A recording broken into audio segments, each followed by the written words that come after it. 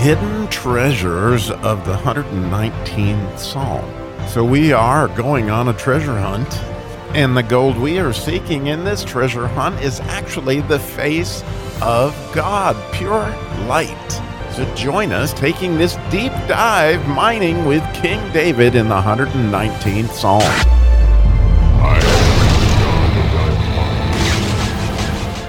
Oh, I can't tell you how happy I am today that once again I followed the directing of the Holy Spirit and waited to record this episode till this morning, because last night I had an opportunity to do it, and I thought, well, let me just study this particular verse a little bit more, and I'm so glad that I did, because God gave me just a phenomenal understanding this morning. Oh my goodness.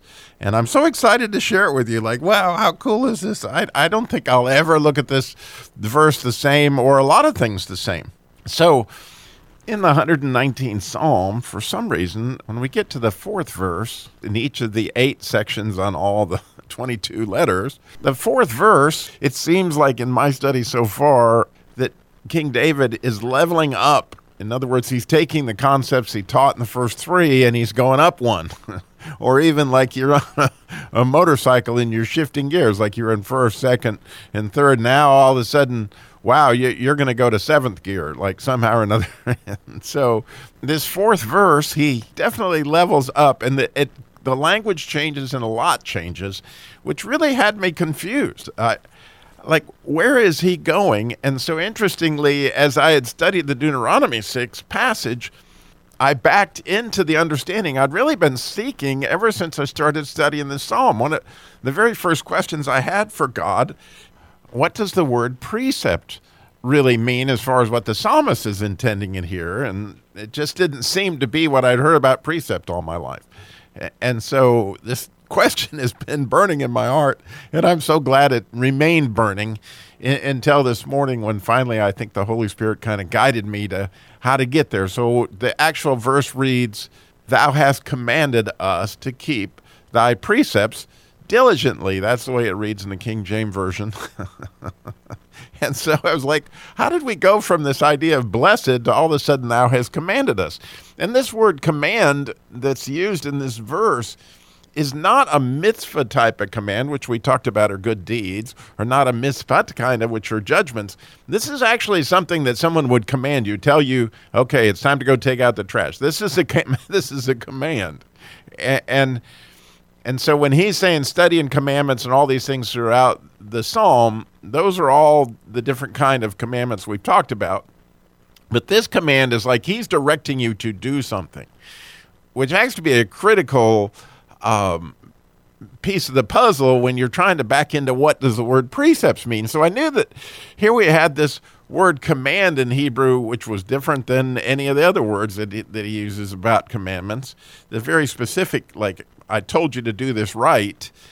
And then it says to keep my precepts diligently, which that is the Hebrew word miod. And so the word precepts in Hebrew is pekudim. And I still, and the first time you'll find that word is in the Psalms, in the pekud. That would be a single type of precept. But here he uses a plural, which is pekud. And when he put that on the end of a word like that, it's making it plural. So he's talking about precepts, not just precept. And so I thought, well, this would be interesting. Let me see if I can find something that was commanded that was to be done diligently.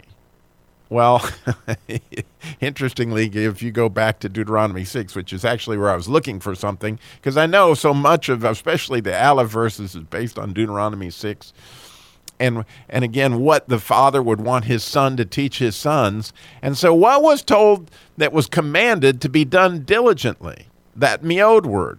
Well, the beautiful thing is, here's the commandment so that you'll know that this apparently is a precept or a pekudim, all right? And here it is. Love the Lord your God with all your heart, with all your soul, and with all your might, is the way it's translated in the King James Version. That word might right there, that's the same word as diligently, right? And here finally unlocked for me, okay, a pekudim is something that's in the Bible that tells us how to do life. And actually, the rabbi that explained this word pekudim used it, and the way he explained pekudim are the things of life that make life worth living. And he said that there was this rabbi, very famous rabbi, that was also a psychologist and all this stuff, that went into Auschwitz. And he noted that the people that died quickly were the ones that didn't hang on to their faith in any way, shape, or form, didn't hang on to God in any way, shape, or form, that they didn't really have much to live for, and so they immediately almost died. And so it was like he understood that these pekudim are the things that are worth living for. So all of a sudden, this concept of love, and so I really could not say this any better than Robin Williams did. And so as you listen to this clip from Robin Williams in the movie Dead Poets Society, I want you to recall what he's saying. And he's explaining something about a pekudim. And he's telling you what a pekudim is, all right, in his own way. But the beautiful thing is, at the beginning of it, he says, huddle up, which when you look at the word pekud, which is the root word of the idea of precepts here, it has to do with mustering, coming together, and it really has to do with the face of God. Well, when you think about loving God, you really have to go into a relationship with him. So as God has commanded us to love him diligently, in this case, love him with all our might, the interesting thing about that command is it really, really levels you up. So listen to Robin Williams as he explains this way better than I could. Keep ripping, gentlemen. This is a battle, a war, and the casualties could be your hearts and souls. Thank you, Mr. Dalton. Armies of academics going forward, measuring poetry. No!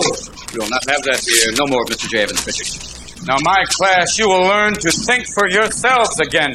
You will learn to savor words and language. No matter what anybody tells you, words and ideas can change the world. Now, see that look in Mr. Pitt's eye? Like 19th century literature has nothing to do with going to business school or medical school, right? Maybe. Mr. Hopkins, you may agree with them, thinking, yes, we should simply study our Mr. Pritchard and learn our rhyme and meter and go quietly about the business of achieving other ambitions. A little secret for you. Huddle up. Huddle up! We don't read and write poetry because it's cute. We read and write poetry because we are members of the human race. And the human race is filled with passion. And medicine, law, business, engineering, these are noble pursuits and necessary to sustain life. But poetry, beauty, romance, love, these are what we stay alive for. So now we're given this understanding that the pekudim, these particular type of commandments, because he's commanded him to love the Lord your God with all your heart, with all your soul. And again, that word diligently, with all my might, I'm supposed to keep these pekudim, which is love. And so when we think about it, these pekudim are all through the Bible, right? When Paul was explaining to husbands to love their wives, right? This is a pekudim. This is a mustering together. This is something to make life worth living. Or when Jesus gave us the commandment, here's this commandment I'm going to leave with you, love one another, right? Again, this whole mustering, this is what makes life worth living. Or the commandment, right? Don't forsake your gathering of yourself together. That's a pekudim. These are the things that King David is saying here. Do this with all your might. And then add to this when you think about it, right? This is something that King David was saying, this is of the father, that fathers were to teach their sons and their sons were to teach their sons, etc. Can you imagine your own children, right?